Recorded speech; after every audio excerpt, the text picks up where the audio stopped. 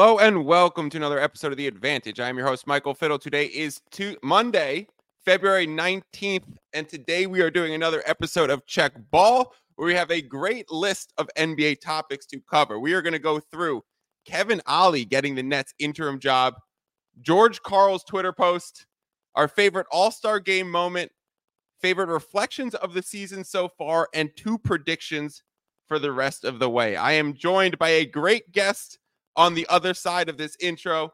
Let's get it going. I'm the type to get shit done. You the type to observe. March Madness on my speakers, but today's November 23rd. Got something loud in the blunt, yeah. I do and say what I want, yeah. Probably somewhere sunny and tan. Foreign women in the sun, yeah.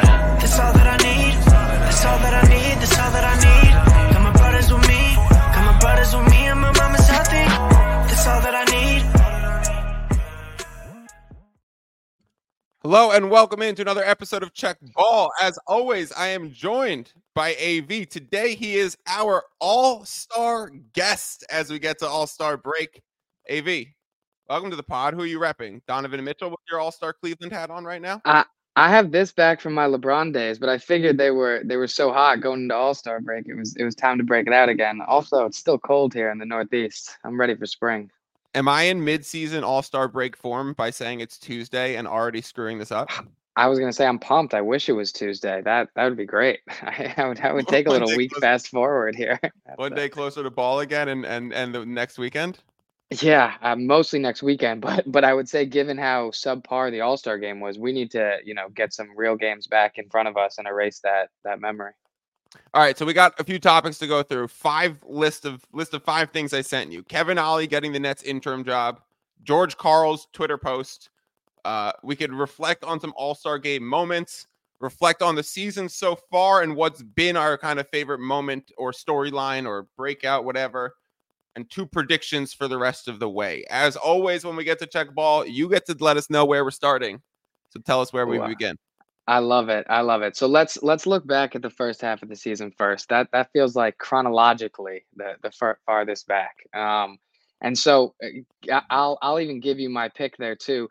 Given how I don't necessarily know if this is how the second half of the season goes. I think OKC is one of my 2 favorite moments. List.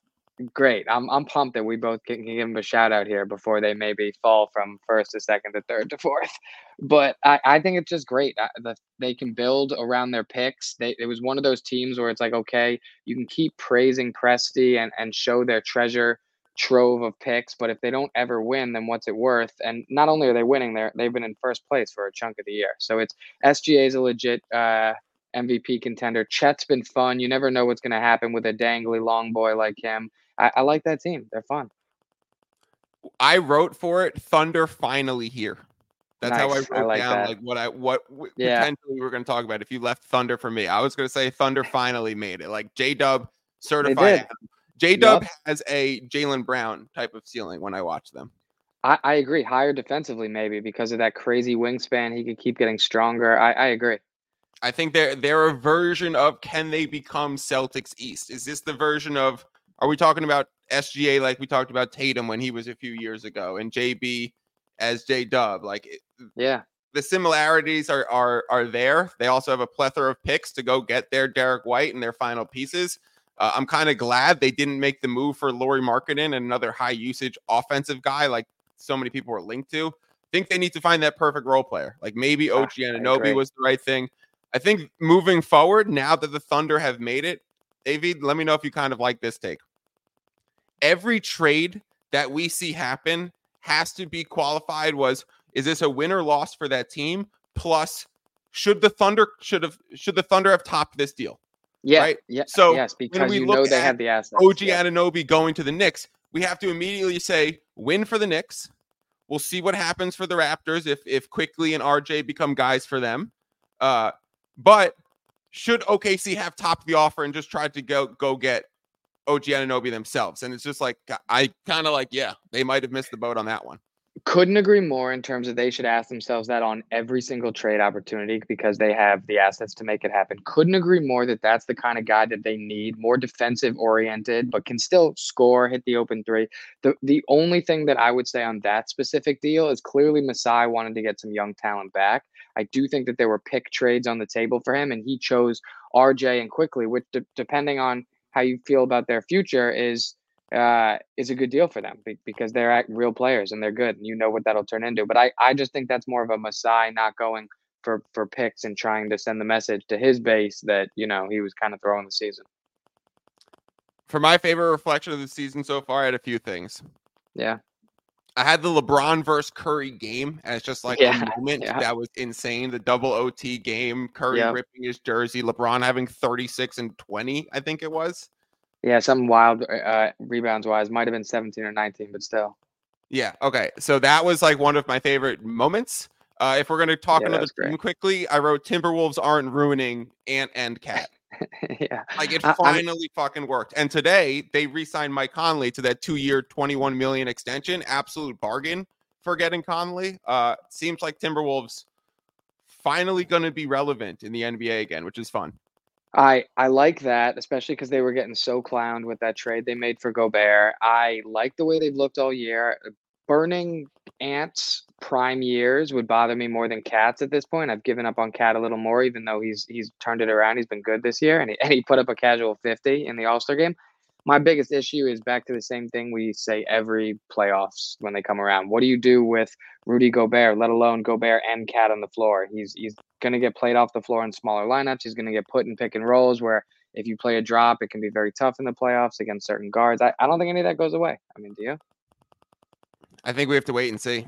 I think they have the right pieces now around the thing. The difference that I see now, and a difference that a lot of people are talking about, is when Gobert's on the court and being a defensive anchor, he is now surrounded by other people who can play defense.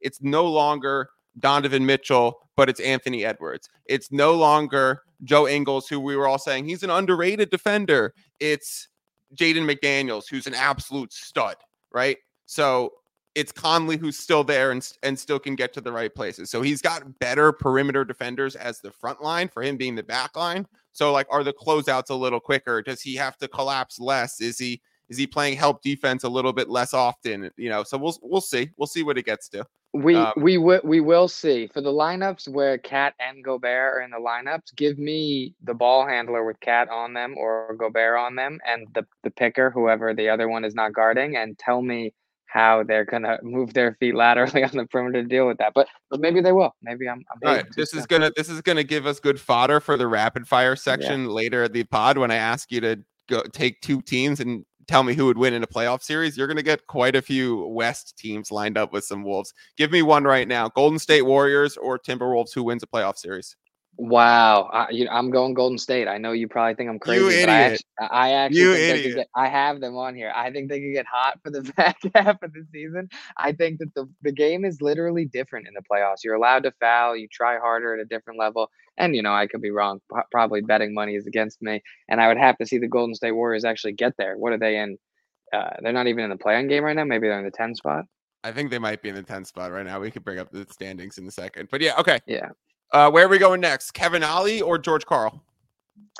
Yeah, take me to Kevin Ollie because I kind of want to hear what you have to say on that. I know you followed him potentially being the Pistons head coach for a while. I'll quickly say from the Nets standpoint, I don't care this year. This whole year's gone. What do you think about Kevin Ollie potentially being there long term? I think we'll see. I don't really have much of an opinion on that. I honestly, for his sake, I hope it works out, right? Because he seems to be a good development coach. Won a championship with Kemba at UConn. Then he goes to G League Ignite and develops a lot of those guys who went early in the draft and have showed some promise early in the league. We don't really have enough data to judge them so far. The main thing is I'm happy for Kevin Ollie because the dude got absolutely screwed by the Detroit Pistons this summer. And it's worth retelling the story and it's worth coming to like a consensus of like, good on the NBA, good on the Nets for giving him an opportunity and getting him a head coaching job this year. He was the G League Ignites head coach. He has a relationship that goes back years with Detroit Pistons GM Troy Weaver. He interviewed for the job multiple times. He was told he was going to get the job. It became public knowledge that Kevin Ollie was going to get the job. He quits from G League Ignite. He posts to Instagram, let a new chapter begin. You could go literally see that Instagram post, and everyone from the Detroit Pistons fans is commenting, welcome to Motor City. Welcome to the D. We're excited to have you. Welcome to Motor City. You and Kate are going to crush it. Like, we're going to love you and Ivy. Like, all these things are starting to pop up. It is clear as day that Kevin Ollie is going to the Detroit Pistons until the owner, Tom Gores, comes in and says, hold the phone. I don't really think that's my guy. I want Monty Williams, even though Monty Williams said no to the job. He goes, what is it going to take to get Monty Williams? Let's just offer him the bag. And Kevin Ollie gets absolutely screwed and doesn't even have his old job to go back to. So the Nets brought him in as an assistant, thankfully, because he had a relationship with Jacques Vaughn. Now he gets the job. I even said on the last podcast that I did by myself, AV, in a betting episode, that Jacques Vaughn was on the hottest seat in the NBA. I said it's so hot that they're probably just going to let it ride and get to the end of the season and then figure out a replacement. Turns out they just waited till All-Star break. I literally said this on my last pod, that Jacques Vaughn probably on the hottest seat, and now we see it happen with Kevin Ollie. So I'm happy that he gets a job. I'm excited that it's a Nets. You know, I'm a Nets fan going back to when I was an NBA fan. Now I don't really root for anyone but the team I'm betting on and enjoy watching the games. But I'm going to be excited to see him hopefully develop Bridges and hopefully develop Cam Johnson and hopefully develop Cam Thomas to be able to be a little bit of a playmaker and Claxton to be a good rim runner and see what they can do, because they're always linked to going in either direction, either being a buyer and trying to bring in someone like a Donovan Mitchell, or they were heavily linked to Dame Lillard, or are they sellers and going the other way, like offloading Dinwiddie and whatever. So, and Royce O'Neal. So we'll see. We'll see which direction this goes. It's very up in the air.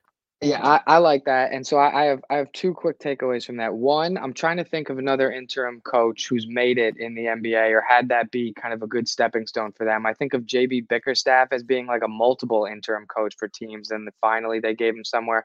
I see Mike Woodson in there. Alec in the chat, appreciate you. Ended up stepping in for the Knicks.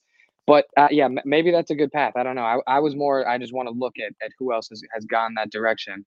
And the other thing is kind of a separate conversation, but it relates to the Nets, and it's something that you and I spoke about a lot a couple years back. Was this is why when you have KD, Kyrie, and Harden, even if it doesn't work, even if they keep getting hurt, even if they ask for trades out, you just keep them and you weather the storm no matter what, because it gives you.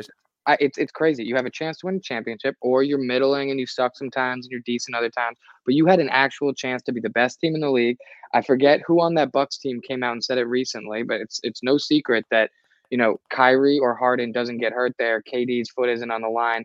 They sweep the Bucks is what the player said. I forget who he was, bench player. They sweep them. So that's the team that ended up winning it all. And you traded that team away. Good luck.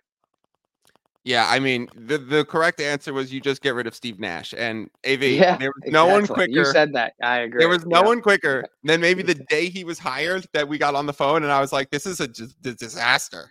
Yeah. Like, what are you doing bringing in three all-stars ready to win and a first-year head coach?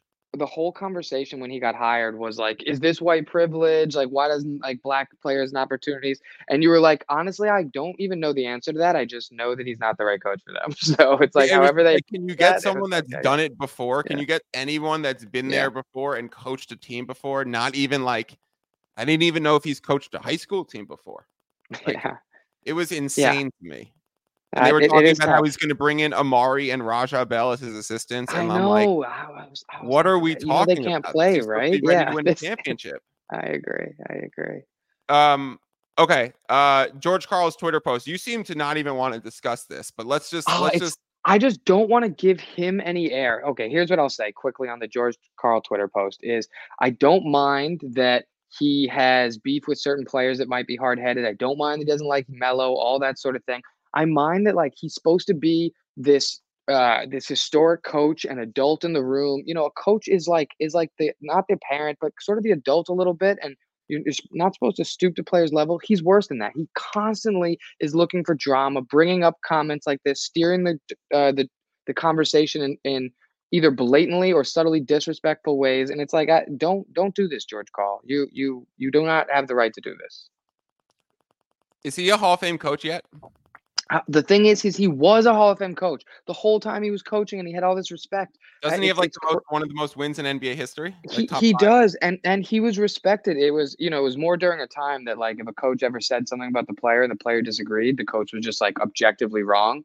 And now players are not only so much better at using their platform, they're so well spoken and able to kind of navigate the space that it's amazing that they can, not only like set the truth straight, but actually, be on even footing with coach and stuff, as it should be. But back then, a coach said something about a player, that was the word of God, and he benefited from that, and he's been out of the league for a while for a coach that seems he's already in the Hall of Fame. There we go from Alec. Nice.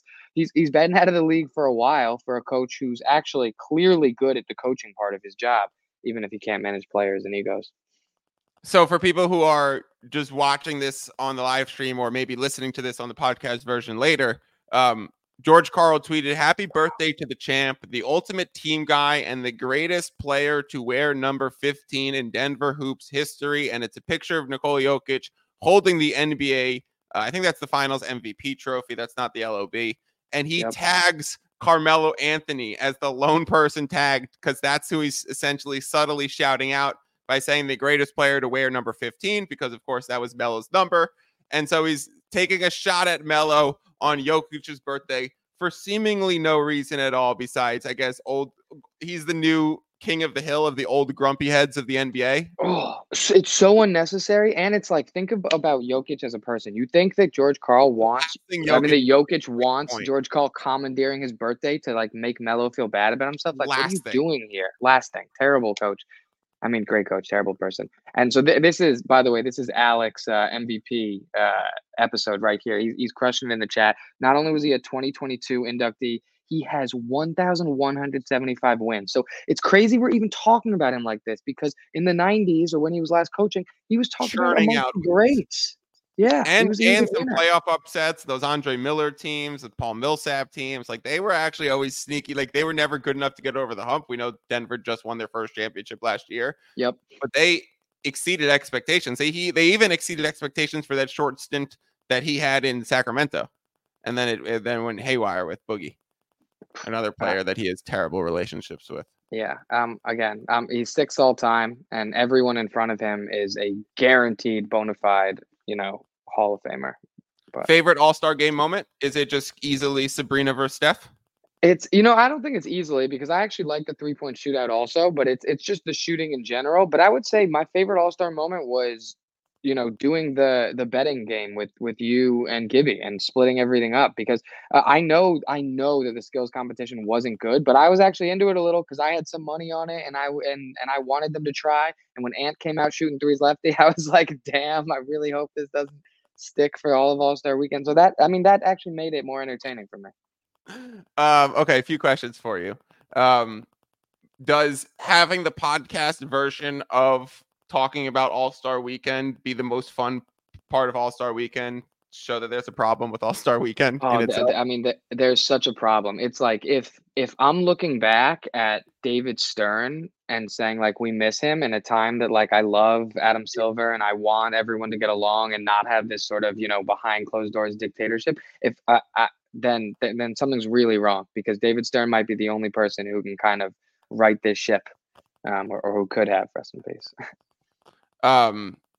I even saw that Adam Silver was outspoken about wanting it to be competitive, and then it just was the complete opposite. So it's like almost even double bad, because it's kind of a slap in the face too. Yeah, it wasn't even like that we heard him being outspoken, like begging the players. We heard him to the fans and media saying it will be, maybe not guarantee Rasheed Wallace style, but pretty much saying it's going to be more intense this year, more competitive. And it was brutal.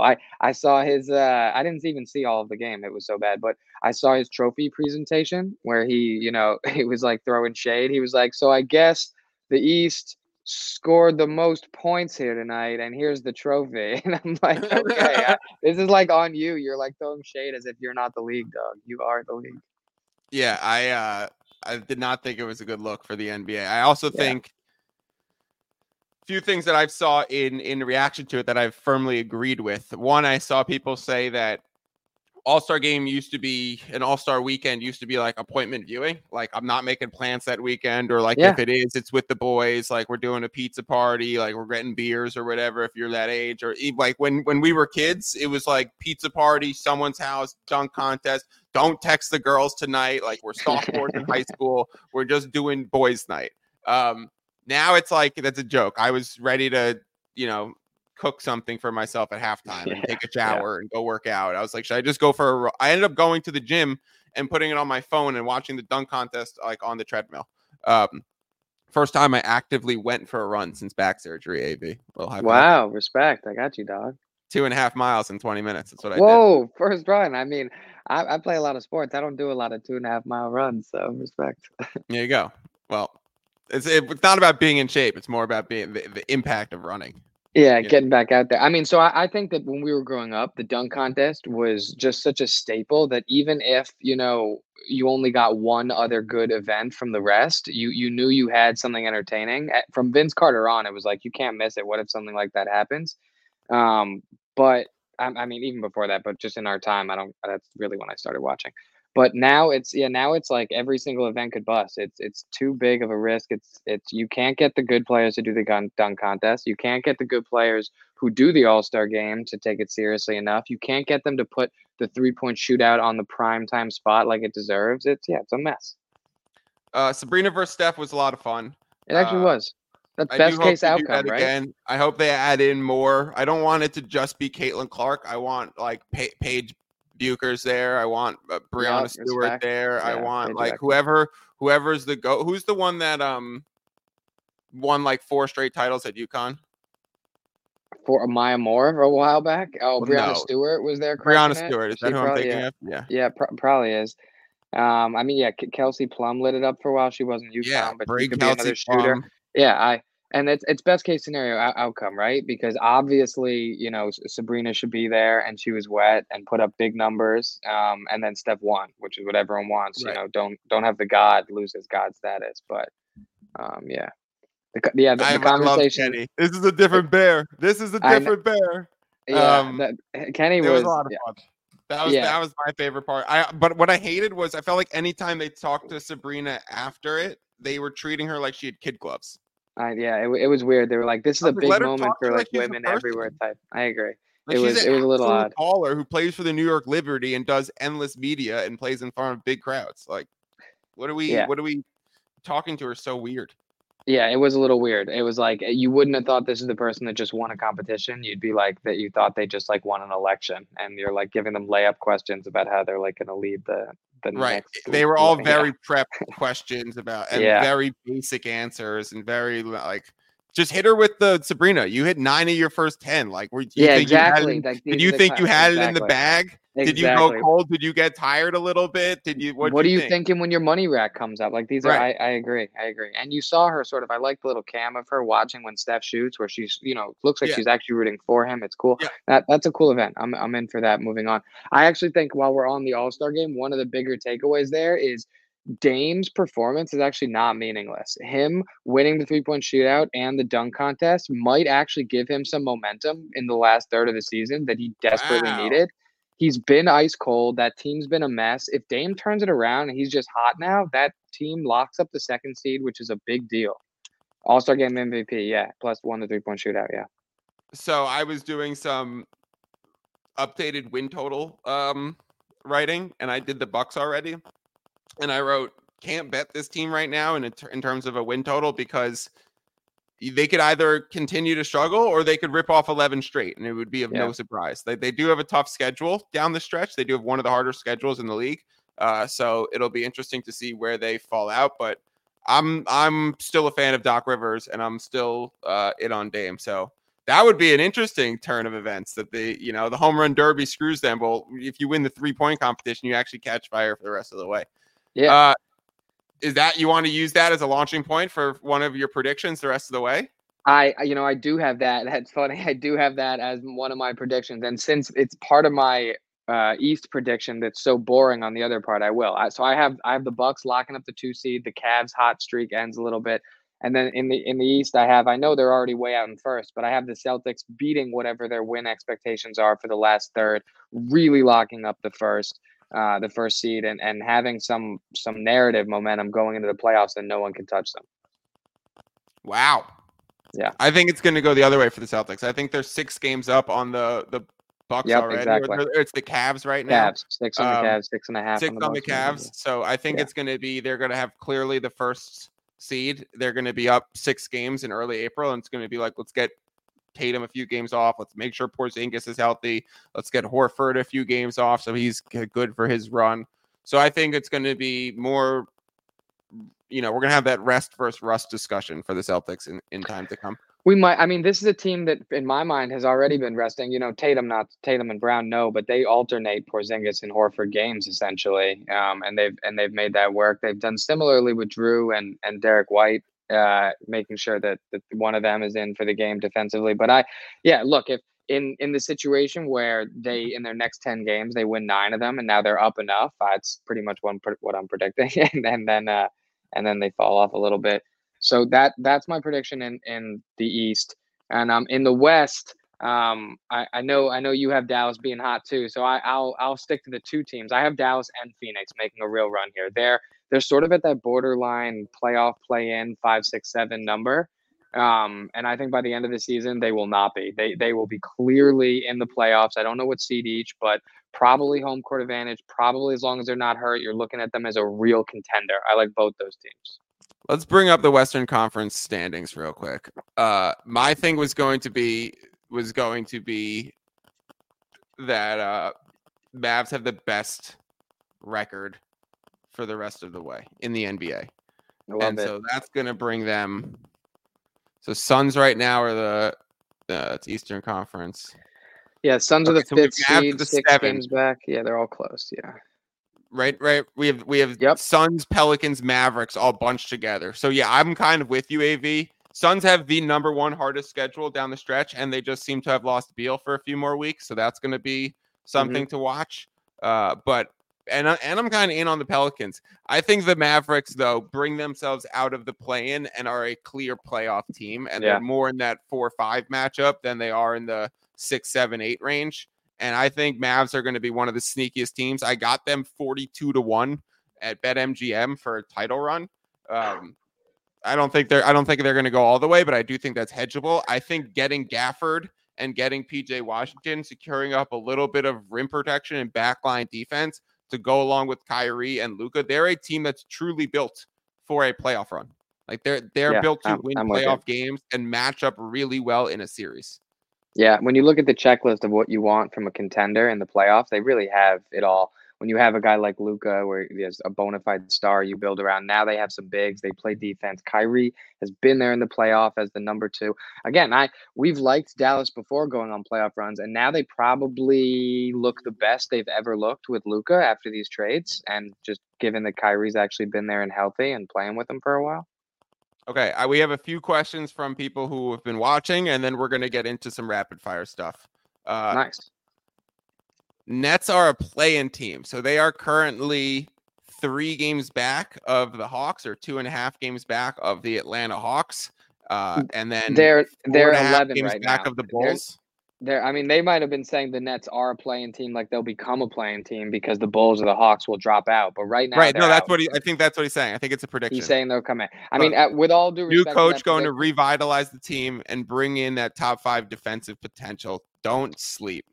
Look, respect, and I hope they do, because they don't deserve to fall off as hard as they did. But I'm looking at those teams right now, the Bulls, the Hawks, and the Nets that are 9, 10, 11, and I just don't care so much which of them get in, because unlike the West, where that same spot is occupied by the Kings, the Lakers, the Warriors, the Mavs in that playing game, those are real teams that I want to see in the playoffs. I don't care, because I don't think the Nets, Hawks, or Bulls can make a real run. I think it just kind of shows how much worse the East is right now. This is the race to watch right here. 5, 6, 7 to know who gets the 7 seed in the East. 4-2. The Knicks could drop all the way down. I think, well, with Embiid being hurt, I think the 76ers are the threat to drop. Pacers integrating new pieces, but they've been winning some close games. Heat, they just lost Rozier for another good chunk, so they're going to be kind of the same team that we've seen all year. Are they able to pull themselves out of it? Do the Magic get hot again? Because they're even tied with the Heat right there. So which of these teams can pull themselves out and land the 6 is going to be huge. Would you rather get the 7 and face the Cavs, or have the play-in, or get the Bucks? Because you get if you don't win your first play-in game, then you get the Celtics. So you're kind of screwed. Yeah, I mean, I don't think at that point that it's easy to kind of play around between getting the 6. I mean, the 6 and the 7. I think it's too big of a risk in the playing games that you just have to win as much as you can and get in the playoffs. But I'd be interested to hear what closed doors conversations are like between assistant coaches, whether they're really gaming the number of wins like that to try and get a better matchup. Because no doubt the Celtics are the team to avoid in the East. Not even close. Okay, let's do some rapid fire questions for you, AV. Yeah. I'm going to hide the standings for a second. You have to choose one player that you prefer on your team if you're trying to win a 7-game series. Are you choosing LeBron James or Kevin Durant? KD. Are you choosing LeBron James or Jason Tatum? Give me Bron. I know people think I'm crazy. Okay, so that also means KD over Tatum. Over Tatum, because I'm a little bit of an old head here. I think that they're not taking the regular I season. think it's Bron over Bron over Bron over Bron. Bron over everyone. Fine. I think it's closer to me between Bron and KD than it is between either of them and Tatum. Even though I know that Tatum is not only the future, but he's hooping. Luka or Giannis? Oh man. I just entertainment wise, these are tough calls. Give me, even though he hasn't done it yet, give me Luka. I think I as an individual, Giannis has more pieces around him. Give me Luka right now. These are so tough, man. What about versus Embiid? I mean, Embiid's hurt, but the bigger thing is I find it harder to win around a center in the playoffs if you don't have a coach that knows how to get him into the right spots, because it's very different just giving some guy the ball at the top of the key as a guard or a wing and saying, go get me one, versus a double to a big who can't catch closer than 14, 15 feet anywhere. You throw a double at him, it's very tough for him to run anything from himself. So, yeah, give me the guard there. And would you? I'm assuming that means you also take Giannis over Embiid with just the way you described that. I think I do, just because it's a little easier to get more out of him. I know Embiid's been so dominant, and we may well see a dominant playoff run from him at some point that makes us really take this back, but I'm not there yet. All right, let's go through some playoff series matchups. Thunder versus Lakers. Oh my God. You know what? I mean, unless the Lakers turn it around a little, still give me the Thunder. The way that we talk about kind of small guards like Jalen Brunson, even though they're great, having trouble leading a team in the playoffs, I think SGA is past that threshold, and he's more that, that 6'5", 6'6", long, defends well, gets to his spots, can bully littler guys, where you don't have that problem. He actually is a plus for you there as your guard best player. You seem to be up on the Mavs and down on the Timberwolves. Who wins if they play each other? Give me the Mavs. Wow. You'd have to show me how in the playoffs Gobert is going to be any different, let alone if you're going to try and put him out there with Cat. I know that he has a high defensive rating, even with Cat at times, and even higher with Naz Reid when they're both on the court. But again, a lot of these predictions and picks that I'm making are indicative of how different the playoffs are than the regular season. It's actually a different sport. Different rules are called, and the things that make you good in the regular season don't translate.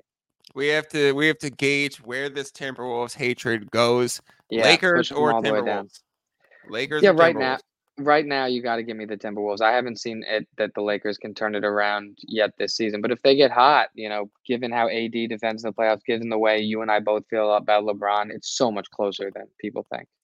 All right, some cross-conference matchups that we will never see. Pelicans, Knicks. If the Knicks are fully healthy and the way they were playing in their prime this year, actually give me the Knicks. I'm impressed. I know what Tibbs can do to rally a defense. They're playing so hard in a defensive way that does actually translate to the playoffs there. And while I like the Pelicans and I think they have potential, they're such a wild card up and down. And I don't know where Willie Green is as a playoff, match for Tibbs. Last one, AV. These two are currently lined up to face each other in the playoffs. If the season ended today, it is the brewing rivalry of the season. They are 4-0, I think, against them already. Pacers versus the Milwaukee Bucks. Yeah, Do the Pacers continue their magic and beat them in a series, or are you still taking the Bucks and they're seemingly 7.5-point favorites in every game against the Pacers, but get waxed? Look, I'm still taking the Bucks, but I'm mostly taking the Bucks because I think Dame's going to come out hotter. I think that this team is going to look different by the time the playoffs start. If it started today, it would be closer. I loved the way the Pacers looked and that in-season tournament and the way they took that seriously. So I know that when it gets to kind of that tougher playoff ball, that a coach like Carlisle and a main offensive hub like Tyrese is enough to win games. I think the Bucks are a little bit better than them. So 2 more questions I'm seeing. How do you fix the Bulls? I'll answer that quickly. You get them to sell the team. Who are your favorites in the West? Is it the veteran Clippers in Denver or young OKC and Mini? Clips in Denver. Woo! Clips in Denver, baby. Clips in Denver. Yeah. Is it Clips or Denver though? Which one's the It's still Denver till you knock them off for me, even though I love what the Clippers are doing. But I mean, for how do you fix the Bulls too? That one's so sad because in terms of what they did and what they tried to do, I respect them. The Lonzo Ball injury kills them. They got sort of unlucky with Vooch and how it fit and Levine. You gotta move off and just say that you failed, whether it was your fault or not. But that makes me sad for Bulls fans. Suns or the Thunder Timberwolves grouping? Suns. Okay, so you're really with the vets. Yeah, I really am. I'm still too much with the vets, especially because the playoffs are so different. Till you show me differently. I think one of the downsides with all the vets teams and players that I've picked is they are more likely to get injured. And so, like you said, Beal and people like that are out. So I am thinking all these teams and picks are if they're healthy. If they're not, which they're more likely to be not, then they're not going to win. So I think that's one of the most fun kind of rapid fire segments to do. Yeah, I like that. That was good. And then we can see how this shifts because we're answering this like right now, like who wins if they play in a series right now, right? We're obtaining playoff rules, but we're saying who wins if this game were to happen. The series starts tomorrow. This pod has been an MVP pod because we've had Alec in the wing, so we'll bring him in. Alec, you were on the trade deadline episode. You've also been producing all of the check ball episodes, so the people are starting to get to know you. Let's just jump right into it. Any major takeaways that you want to add from today's show? You're muted. We got to mute it. We got to mute it. Good start. You got to unmute. All right, go ahead. All right. Hello, everyone. So a couple of things. The Celtics, we were talking about Celtics. I think if I give, predictions for the rest of the year, as good as they look when they're firing on all cylinders, in their losses, their collapses, which we've seen a couple times this year, it looks like the exact same things we saw in the postseason last year, which just worries me if I was a Celtics fan. They have Kristaps. That his health, of course, is a big one too. He went down before the break again, I think. But his health and then the coaching, the late game execution, having the ball in Jason Tatum and Jaylen Brown's hands. We've seen it so many times. And if I was a Celtics fan, I would just be nervous that that's going to happen again, even though they look so, so good. And you can't argue that they are the best in the NBA right now. I also heard 2 really interesting points to piggyback off what Alec just said. Mazzulla has this philosophy that not only is the 3 the right shot as an offense, but it also best helps you to set up your defense and best limits transition opportunities and best gets the opponent into a half-court set. So part of Mazzulla's resistance and what's the right word? I don't even know the word that I'm looking for. That he's like all in on the 3. It also helps their defense just as much as their offense. So they shoot 53s a game and they hope to shoot 40%. There was that whole stat last season. Well, when they shoot 40%, they're 25-2. And when they shoot under, they're like 19-19. We're going to see that again because he's so sold on that philosophy. I would trust the analytics on that. I'm not saying that, my knee-jerk reaction here is it all competes with that. So I will just want to see the numbers on that. But I would say in the playoff that changes a little, because the biggest thing for why his theory works there is because a missed layup is most likely to lead to a made layup at the other end. And in the playoffs, you're cutting down on those fast breaks anyway, because everyone is really hustling, getting back, versus in the regular season, not that they're not trying, but that's where the majority of fast break points come from. So And you're not closeouts cutting from out threes are harder from the defense, all and of those. going over and under Exactly. screens are more, tighter holes. So yeah, I agree. The whole game tightens up, and then relying on those deep shots, which are lower efficiency, to generate a higher volume of points becomes riskier just inherently. So definitely something to watch. The other thing that I saw is, or I think I heard JJ Redick say it, and he's like, screw all the analytics. Show me the analytics on when Kevin Durant has that like pump fake, or really any player. It was during a Suns game that I was watching the broadcast for, but Kevin Durant catches the ball to three, flashes the pump fake, does the one dribble step into a long two. And JJ Redick is like, screw all the analytics that say he should be taking that three instead of that step in two. When you have a player in rhythm and with no defender in front of him versus someone closing out, give me the better shot for the one less point.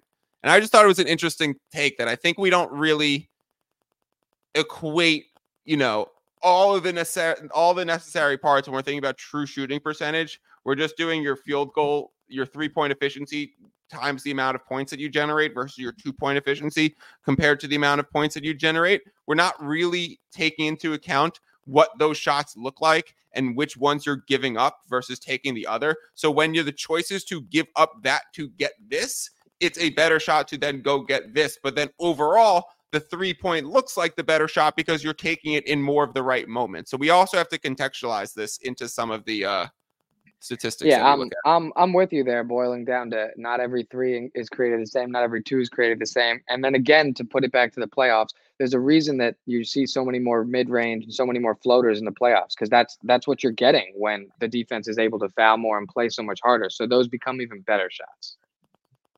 So I saw the this last thing that I looked for is, Alec, do you have anything else that you want to add? I saw odds for best team for the rest of the season, and I kind of wanted to see if I could find that again. Yeah, while you look for it, I'll just say real quick with the Suns, I'm a little skeptical of them, mostly because of Bradley Beal. I feel like Beal is playing. Sorry, just the health of the team in general. Yeah, their resurgence, they stepped up when Beal finally got healthy, but just this year, I don't even know if this is all them. Back issues, rolled ankle, fractured nose, strained hamstring. It's a lot. It's a lot of different ailments for one guy. Look at this chart real quick, guys. These are the odds to wait, hold on. These are the odds to be the best record for the second half of the year from now on. Mavericks 30-1 to make a second half run with their new team. Like, I take them over 1, 2, 3. Suns schedule so hard. Warriors, I don't think so. Cleveland, they just played such an easy schedule, so they're probably a little bit lifted. Yeah, I don't hate Golden State. Take some time off. Do the Timberwolves, kind of get a little lackadaisical. A pairing of like Denver trying to surge for the 1 seed and Dallas to like come out of the play-in tournament. Those are very incentive-based teams to keep winning that I kind of like their plus odds. Yeah, there's some value there. It's also, I would have to look at past seasons, but current record, not necessarily predictive of future record. We have things to take into account, like strength of schedule, injuries, and kind of what their goals are here. So I like the Celtics to get hot, but I'm surprised that they're such a betting favorite here, given they don't need the wins in the way that a lot of these other teams do. But yeah. Pacers are another interesting team because they could just win on any night because the offense, and they have a lot of incentives to try and avoid that play-in. It was cool to see Tyrese kind of validated as a legit star this weekend. I know he was the ambassador. This was Tyrese this weekend. Yeah, it really was. So good for him. That was a good positive takeaway. And a clear betting trick to always bet on the team that goes last in the skills competition. Always bet on the team and always bet on the player who's in their hometown for MVP because they're clearly going to be the one to try a lot. Yeah, if Dame didn't get hot, it was going to be Tyrese's. I mean, Dame just got hot and took over. And it might have still even should have been Tyrese's because Tyrese got really hot in the last 2 or 3 minutes again, too, after the votes were already in. He had like another 8 points. That's interesting. They vote before the game's over. In a game like this, it certainly doesn't matter. Yeah, exactly. They should, and with the technology we have, it should just be a click a button to vote on a screen. It pops up, and we should do like live voting, right? We should make it a content piece to not know who the voters are, but like throw it on the big screen as the votes are coming in. You start seeing the things go. To see it fluctuate in real time. It's a little bit. I mean, I understand not doing that with Finals MVP, and sometimes in like a Game 7 if it's a really close situation, but in a one-off All-Star game, who the fuck cares? I mean, that's something because they're going to need as many ideas. They need as many ideas as possible to try and write this. Were you happy to see mess this year? Were you happy to see no draft of the players or elimination? You know, it doesn't matter if the game's going to be so bad. So I loved the draft when there was all this sort of NBA beef and awkwardness, you know, where I was going to see these players having to draft each other where they don't like each other, and you see them throwing shade. And you see Chuck making comments so that they actually have to be confronted by this. I loved all that, but I didn't need the players to be split up. If East and West creates a rivalry where they play hard, great. And if it doesn't, then it doesn't matter again. So none of this matters. It's funny that they changed from Chris Paul's ELO technique when he's the only person in the last X years that made the game count. That All-Star game after he made the changes was the only good one in the last 10 years. I saw some people giving out the under bet yesterday and then saying they forgot that the ending changed. Well, you should remember that if you're betting on the All-Star game specifically. One, know the rules of what you're betting on. Yeah, that would be key. Two, don't bet on an NBA All-Star game under. And if you're going to do so, I wouldn't do it publicly. Keep that one to yourself. Yeah, it's a mess. I do hope they fix it. Alec, any last parting thoughts on like a prediction for the rest of the way, or any playoff matchups that we handed to AV that you feel strongly or differently about, or parting thoughts? Not particularly. I mean, mainly the Celtics and I would say, I guess, I'm with you. I would say, even though, you know, coming from, I'd say you cannot underestimate the Lakers, regardless of how they look this year. It was the same thing last year. Obviously, they had the second half after the trade deadline, but I think you can't underestimate LeBron and AD both healthy in the playoffs. I think they're almost as good as anyone. The Clippers are very scary. Nuggets, obviously, defending champs, but I just don't think they can be taken for granted if they're healthy. Yeah, I would have said Lakers over Thunder. Same. I would take we took Lakers over Minnesota in the back and forth. AD is the best playoff defender of the last 5 years, 10 years. The same way we talk about Gobert getting worse. Yeah. I have a good question for you, AV. I asked you LeBron versus KD. I asked you versus Tatum or whatever. Better playoff player and for a 7-game series, LeBron or AD? Oh, I mean, still the way that LeBron manipulates the game, I have him so high. But AD is such a big deal because he's the best, not only the best defender, the best big defender, where you see so many good bigs drop off defensively. If you made the case for AD, I would respect that, because even the year they won it all, he had a case for overall MVP of the playoffs. Not in the finals. LeBron did have better finals, but overall, AD was crushing it. So I'm going to assume you go Tatum over AD as well? I think I do, just because, you know, if you're building around one type of guy that you're saying, it still is hard to build around that big, even though defensively he gives you so much. But he gets himself into that conversation without being the main offensive guy, which is impressive. Yeah, you probably still go Steph over AD too because of the offensive gravity. Just the gravity and what you can do. Yeah, but that's where you maybe stop. Like Booker versus AD, I might just prefer the defensive AD. Like, oh, Kawhi, you have to put over. Yeah, Kawhi or LeBron, Alex? Dude, Kawhi. I'm sorry. 7-game series. Who do you want? Kawhi right now. I mean, good. Yeah. What he was doing before he got hurt spontaneously last year. He was just, I mean, that was a series against the Suns last year. Yeah. Yeah.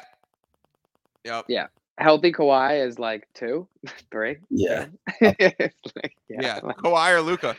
Yeah, Kawhi. Wow. A healthy and great right Kawhi. I still go Kawhi. Yeah. I saw earlier, one thing I caught my attention was the Jaylen Brown ceiling. I think that was throwing shade at J-Dub. Wow. I think he's got a higher ceiling. Okay, wait. Just so you know, I wasn't throwing shade. Jaylen No, Brown. I know you weren't trying to. In the NBA. He does, but something about that is 36 in an All-Star game and participated in Slam Dunk. Of course, I've got Jaylen Brown on my fantasy team this year. I've been watching him closely. But the contract thing is that's not necessarily indicative of value, just because the Celtics aren't going to lose him, like they have to pay him, right? Exactly. Right. No, I agree.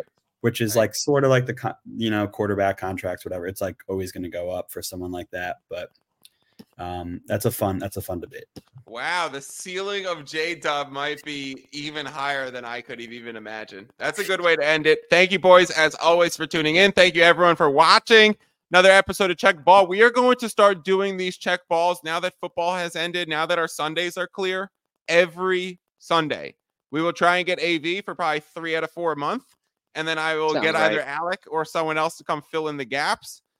AV, I know I don't pay you the big bucks to make your Aaron Rodgers Tuesdays pod appearances on The Advantage, but you still clock in regularly with me, and I'm very. I love to be here. Look, I would have these conversations with you whether you recorded them with a microphone or not. So you do whatever you need to do from your end. I'm here to talk ball.